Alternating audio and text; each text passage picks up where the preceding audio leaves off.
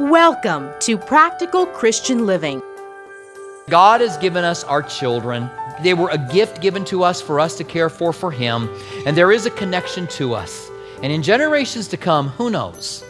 Who knows if Jesus doesn't tarry, that from us might come a man or a woman that God would use in an incredibly powerful way. God can speak to us in different ways, but we know the main way He speaks to His people is through His Word, through the Bible. When we read, understand, listen, and act on God's Word, not only are we blessed and used by God in amazing ways, our children and others around us are blessed too. With part 2 of our message on passing on our faith to generations out of Hebrews 11, 20 through 23, here's Robert Furrow, pastor of Calvary, Tucson. Esau was like a man's man. He was a hunter. In fact, when his dad blesses him, he says, "Esau, my son, you smell like a field." Now that could either be a good or a bad thing, right? You're outside, you smell the fresh air, it smells like flowers maybe in the air, but somehow I don't think that's what Esau smelled like, okay? I think that when he told Esau, "You smell like a field," it was one of those unpleasant days out in the field. As you walk through, you go, it doesn't smell so good. Years ago, trying to give the differences between these two, I said if I were going to do a movie on Esau and Jacob, these are the actors that I would choose for them. It's been about 20 years, all right? So maybe I can think of some new ones and you guys can throw me some ideas as time goes by. Not right now, but these are my guys, all right? Again, it's been 20 years since I did this. So my first one was for Esau, and I would choose for him Tom Selleck. Either him or Sam Elliott. They're the same guy anyway, aren't they? Kind of like vice versa. They're a lot alike each other, and those are the guys. That's the guy that I would choose for Esau. Man's man, hairy guy, right? Big, strong, man's man. For the other guy, you guys remember who I chose for this? Leonardo DiCaprio. But not the new Leonardo DiCaprio, all right? Because he's kind of looking rough these days, right? He put on some weight. I'm talking about the baby-faced little guy, all right, that was in the movies when he was younger, all right? That's my 20 years ago, all right? That's kind of the two that I picture. And so it doesn't surprise us that Isaac favored Esau and Rebekah favored Jacob. We see the differences and we get it, but it caused problems. It caused such problems that they went at war against each other, and it was decades later before these two brothers worked things out. They finally did. And when Jacob was returning, Jacob still thought Esau was going to kill him, but he actually received him. And when Esau showed up and he said, "Come home with me," Jacob said, "Oh yeah, okay, I'll be there in a couple days. You go on ahead." And he went the other direction. So he never really got to the place of working things out, but there were problems their entire life. And when Isaac blessed them, he went through all of those things to try to manipulate things to take the blessing he knew was supposed to be Jacob's and give it to Esau, but God did His work anyway. Now, having said that they weren't great parents, still, by faith, He blessed His kids, even though He made mistakes. Now, I can say to you today, I don't know. I'm sure there's good parents here, right? I'm sure some of you guys are the best mom. You're the best mom in the world mug and card, and you deserve it. But there's some of you guys that haven't been so good of parents. Maybe you have regrets and you feel like I could have been better. And you think, I can't really bless my kids. Maybe your kids don't respect you because of your lacks in parenting. But I believe you can bless them today. Even if you've made some major mistake. We understand today not to play favoritism, but maybe there's been major mistakes, but you can still bless your kids because of that connection that I talked about. Now, Jacob's family is really radical. He ends up playing favoritism as well. He's brought up in a family where favoritism is played, and he ends up playing favoritism. You would think that he would learn not to, but he does. And here's how it happened. First of all, Jacob's life is one tragic event after another, after another, after another. Jacob's life is an interesting life to study. He became a polygamist, not because he wanted to. In fact, if Jacob's life were around today, he would be a reality TV show. Polygamy or Us, maybe. Only he wouldn't say, "I'm a polygamist and here's why, because I like it." He wouldn't say that, right? That's what these shows that are on today do. And isn't it illegal to be a polygamist? How can you have the TV? I don't understand. But anyway, nevertheless, but he would say, "I never planned it." Remember that when he kissed her and cried, that he went to her dad, Laban, and said, "I want to marry her, but I don't have any money, couldn't pay a dowry." And so he said, "But I'll work for her for 7 years. And here's what the Bible says about those 7 years, ladies. It says that his love for her was so strong that he worked for her for 7 years, but it seemed like just a few days to him. Yeah, I knew that was coming. I knew somebody would not, but I knew it would be a girl's voice when that happened and not a guy's. We don't go, oh, isn't that sweet? We don't do that, all right?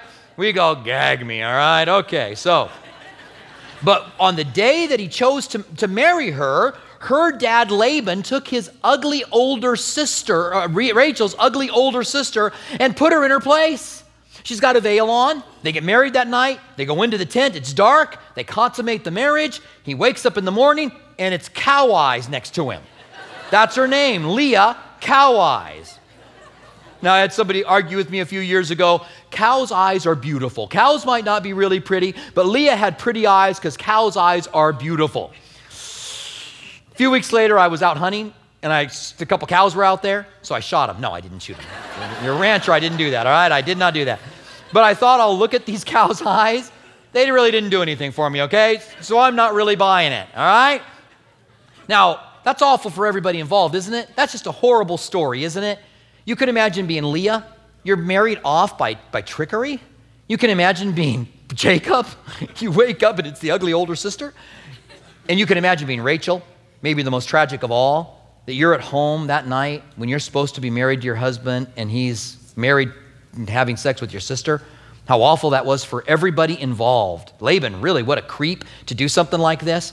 And when Jacob woke up and found Leah with him, he went and said, why have you done this to me? And he said, well, we have a custom in our culture that the younger sister is not married before the older. That falls under the category of, you should have told me this earlier. I would have worked hard to get her married off kind of thing. And then he says, but fulfill her week and I'll give you Rachel and work for me for another 7 years. So overall, he worked 14 years for Rachel, but he got to be married to her after a week. But God intervened in this family. You can imagine the stress in this home, a loved wife and an unloved wife, right? And God looked upon Leah with favor because she was not loved and gave her a child. Isn't that neat how God moved in this family? I don't know, is our emotions towards this couple that are in love and get married, but then have the sister there, and now it's a polygamous family, and it's weird. But God looks at their hearts and he sees the broken heart of this woman that's unloved, and God gives her a child, and then another child, and then another child. The whole time Rachel's not having any kids. And so Rachel gets her handmaiden, Bilhah, and gives her to Jacob. Says, take her as a wife and have kids for me. So now he has 3. And then when Leah stopped having kids, she said, take my handmaiden. It's like this competition going on. Take my handmaiden and have kids by her. So Jacob ends up with 4 wives, 2 concubines, 2 wives, and 12 kids eventually. And it wasn't until the 11th son that Rachel finally has a child. This woman that he kissed at the well and cried finally has a child, 11 sons into it. And so he takes that son, and we kind of understand why he plays favoritism, don't we? It's the son of the woman that he loves. The rest of them are there. It's all odd. It's all weird. It's all strange. Now, Jacob could have said no, right, to the next couple ones, but he didn't, and here they are. And now he's got his Joseph, his favorite son, and he makes him a coat of many colors, or a coat with long sleeves. What he was saying was, you're my firstborn son. All these other sons that have come before me, they aren't my firstborn. You're my firstborn, and everything's going to you, and you're in charge. It created such problems that his brothers one day, when he went out to find them, they took him and sold him into slavery. They were going to kill him, but they sold him into slavery. And they brought the coat of many colors back to their father, Jacob, and they said, is this your son's coat? We found it in a field covered in blood. And he took the coat and he wept and he cried, thinking that his son had died. How tragic. Now, a few years later, there was a famine in the land, and God had taken Joseph in Egypt and raised him from prison all the way to being governor in Egypt. And when they showed up, because there was food in Egypt and no food in Canaan, the 10 brothers showed up, and they didn't know that Joseph was the governor. They stood before him. He was dressed like an Egyptian, walked like an Egyptian, talked like an Egyptian. They didn't know it was him, but he recognized them. And it's a great story. In fact, it's a powerful story. He kind of puts the screws to them for a few months, right? And then when they finally return again, he begins to weep in front of them, and they don't know why. They just think the governor's going crazy. He's crying in front of us. And finally he says, I'm Joseph. I'm your brother. I'm the one you sold into slavery, and I forgive you. What a great story of forgiveness. What a powerful story. Then they went home and got their father, and they brought their father back to him. And the Bible says that Jacob and Joseph embraced and cried on each other's neck for a good long time. They just held one another, and they wept and they cried. And then Joseph showed his dad his 2 sons. While he was in Egypt, he married an Egyptian woman, and they had 2 sons, Ephraim and Manasseh. That's why when the list of the 12 tribes of Israel are given, you don't find the tribe of Joseph. You never find it. You find instead the half tribe of Ephraim and the half tribe of Manasseh. They are added in. And usually Dan gets left out for reasons we won't talk about today because it's not pertinent to the story. But now we come to verse 22. That was the longest introduction to any verse I've ever given. In verse 22 it says, by faith Joseph, when he was dying, back to verse 21. By faith Jacob, when he was dying, blessed each of the sons of Joseph and worshiped, leaning on his staff. When Joseph brought his sons to his father, their grandfather, to bless them, he brought the older boy to his right hand and his younger son to his left hand. So the older boy would receive the blessings of the firstborn. But when Jacob saw them coming, he knew that God wanted to reverse it, like God had reversed it for him and his older brother, and so he crossed his hands. And Joseph thought he was having a senior moment.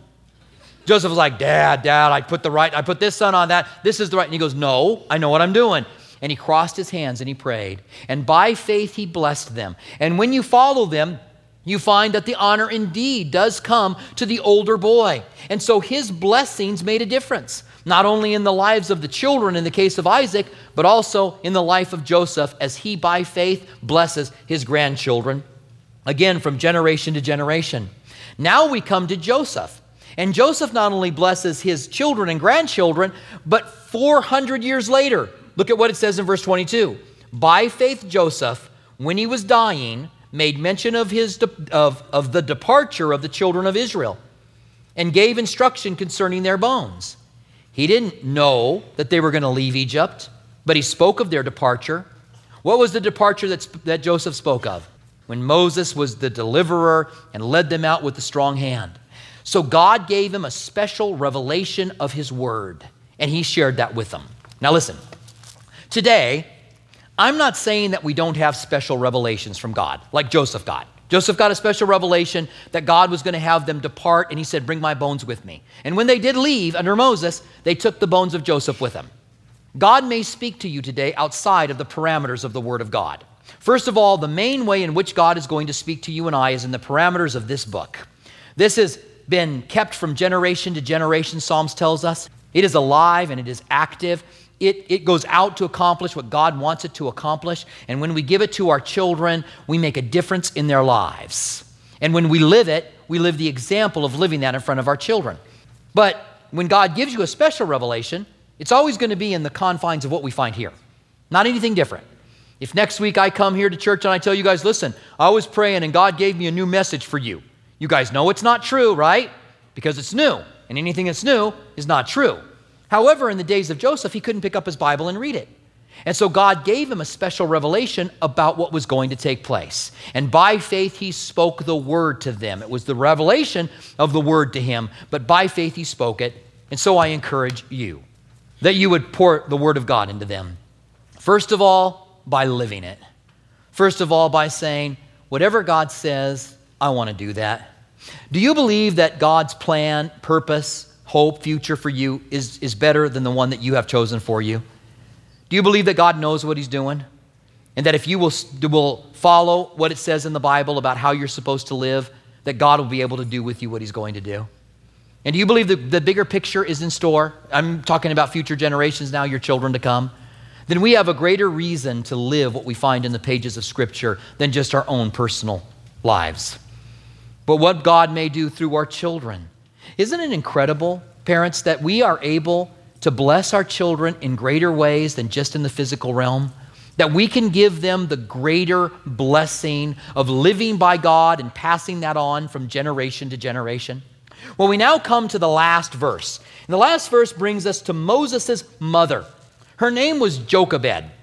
Last night in the service, I brought up Jochebed and I said, does anybody know who Jochebed is? And a couple people raised their hands. And I said, we all know that Jochebed is Jesus' mother. And I said it wrong. I didn't realize what I said was wrong, but I knew I said something wrong because everybody in the room started going, he meant Moses, he meant Moses, he meant Moses, he meant Moses. I didn't know that's what they were saying, but I knew it was happening. So I get in the car with my mom. My mom came with me to church last night. I get in the car, and we're pulling out of the parking lot. She goes, now do you know that you said Jesus when you said it was Jochebed's mother? And I go, oh, no, I didn't know I said that. She goes, okay, well, tomorrow I'll make sure. Now you don't say Jochebed is Jesus' mother, but Moses' mother. No, on the way home 4 times. I'm not kidding you, 4 times. She tells me that. We're driving home. We're halfway there. Okay, now remember, you got to say, I get up this morning. I'm getting my coffee, and I'm sitting in the living room. She sits down by me. Now remember, it's Moses, not Jesus, okay? But Jochebed is Moses' mother, and you remember that the command had been given for them to throw the babies, Hebrew slave babies, into the river. Now, I think a couple of things are happening here. First of all, behind the scenes, Satan wants to destroy the Jewish people. God has promised that through them the Messiah is going to come. If he can destroy those people, he can destroy God's promise.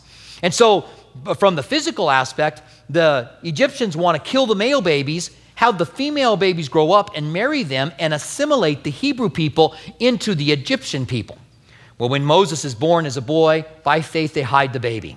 In fact, listen to how it reads here in verse 23. By faith Moses, when he was born, was hidden 3 months by his parents because they saw that he was a beautiful child. What if he was an ugly baby? What would it have meant? I'm not quite sure. He's a beautiful boy. Let's save him. The ugly one, let him go. But the beautiful one, let's save him. Now, by faith, they save this baby. And they hide him for 3 months. And when she can hide him no more, the Bible says, she makes a boat, she puts it in the river, and she pushes him away. She gets to the point where she has to give her child up. Now, hopefully that's not at 3 months old that we have to do that. But all of us have to come to the point where we give our children up, right? When my youngest started to drive, I got him a car. It was an older Jeep, and I went out with him, got him his permit. And the first day that he's driving, the very first day, he's my youngest now. My other 2 had already gone through this. And I'm out there with him. I take a few pictures of him behind the wheel. I'm sure he was annoyed. And I tell him, now when you go down the end of the road, remember, don't turn right because it's hard to get across the street down there. But instead, go left and go around. So I drives out of the driveway, and I walk out to the street, and I'm watching him. It's a dad moment, okay? I'm watching as my son, and he turns on the church and goes right. He's not even out of my sight. He's not doing what I told him to do already. We all have to come to that place where we give our children to God, and that's what she had to do. Now, she knew a couple things. Number one, she knew that Pharaoh's daughter, I believe, that she knew that Pharaoh's daughter was bathing down the river. And she knew, put him in the current, he's going to go that way, okay? Number two, she sent Miriam, Moses' older sister, to go along and hide in the reeds and see what would become of him. So Miriam's sneaking down the way, and the boat comes down and stops in the reeds, and sure enough, Pharaoh's daughter says, go get that basket and bring it here. They bring it up, and it's Moses. And it says that he was beautiful, and he cried. As soon as the baby starts to cry, here's a lady, oh, what a cute baby. And what's really funny now is that Miriam had come out of the reeds, and now because they had picked up Moses, Miriam was standing there with them. Here's Pharaoh's daughter, all of her handmaidens, and Miriam. And so Pharaoh's daughter says to Miriam, go get one of the Hebrew women and bring her back to nurse the child. So she goes and she gets her mom. And she brings her back, and she gives her Moses back and says, I want you to nurse this child for me, and I'll give you wages. Now she not only gets Moses back, but she's paid to be the mom. The Bible says that God is able to do exceedingly abundantly above all that we can ask and think. And here we have an example of that. All of us have to come to the place where we give our children to God. We've been given them for a while, and I talked about that connection. You as mothers given those children to raise. Even when you're older, that connection spiritually hasn't been broken. But you have to give them up. You've got to say, okay, I'm done. And maybe some of you moms don't do such a good job at letting them go, all right? Maybe you're still calling all the time. And I told you, it's Moses, not Jesus. So remember that, okay? You just keep on going. I'm 52 years old, Mom, I know. What I told my mom is, Mom, I make these mistakes all the time. Everybody knows, okay? You guys don't even respond to them anymore. You just go, oh, he meant the other person. That's what you, right? That's the way that I am. Now, I bring you to this point, to the end of our study, to say this, that God has given us our children. They were a gift given to us for us to care for Him, and there is a connection to us. And in generations to come, who knows? Who knows if Jesus doesn't tarry, that from us might come a man or a woman that God would use in an incredibly powerful way. I love to read biographies of men in the past like John Wesley and D.L. Moody. I'm reading one on D.L. Moody again now. I'd read it a while back and I'm reading it again. And I see how he was raised up for the generation that would go through the Civil War and how God used him in that time and made a powerful influence. And who knows, in generations to come, as this world races towards the last days, its last day, who knows that God might not raise up one of your offsprings if the Lord tarries, and that your faith today is a much larger picture than just your faith today. You say, well, I don't know, living for God, I don't influence too many people. How do you know? Because we have an influence upon our children, and faith is passed on. Stand with me, would you, and let's pray together.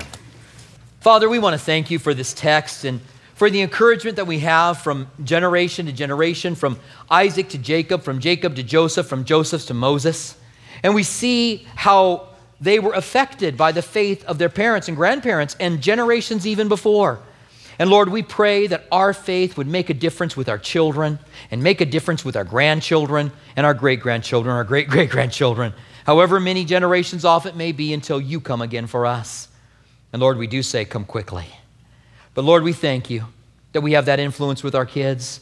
And we pray that we would bless them by having faith in you and that faith being passed on. We thank you for this. In the name of Jesus, we pray. Amen. I'd like you to keep your heads bowed, please, and your eyes closed for just a couple of minutes.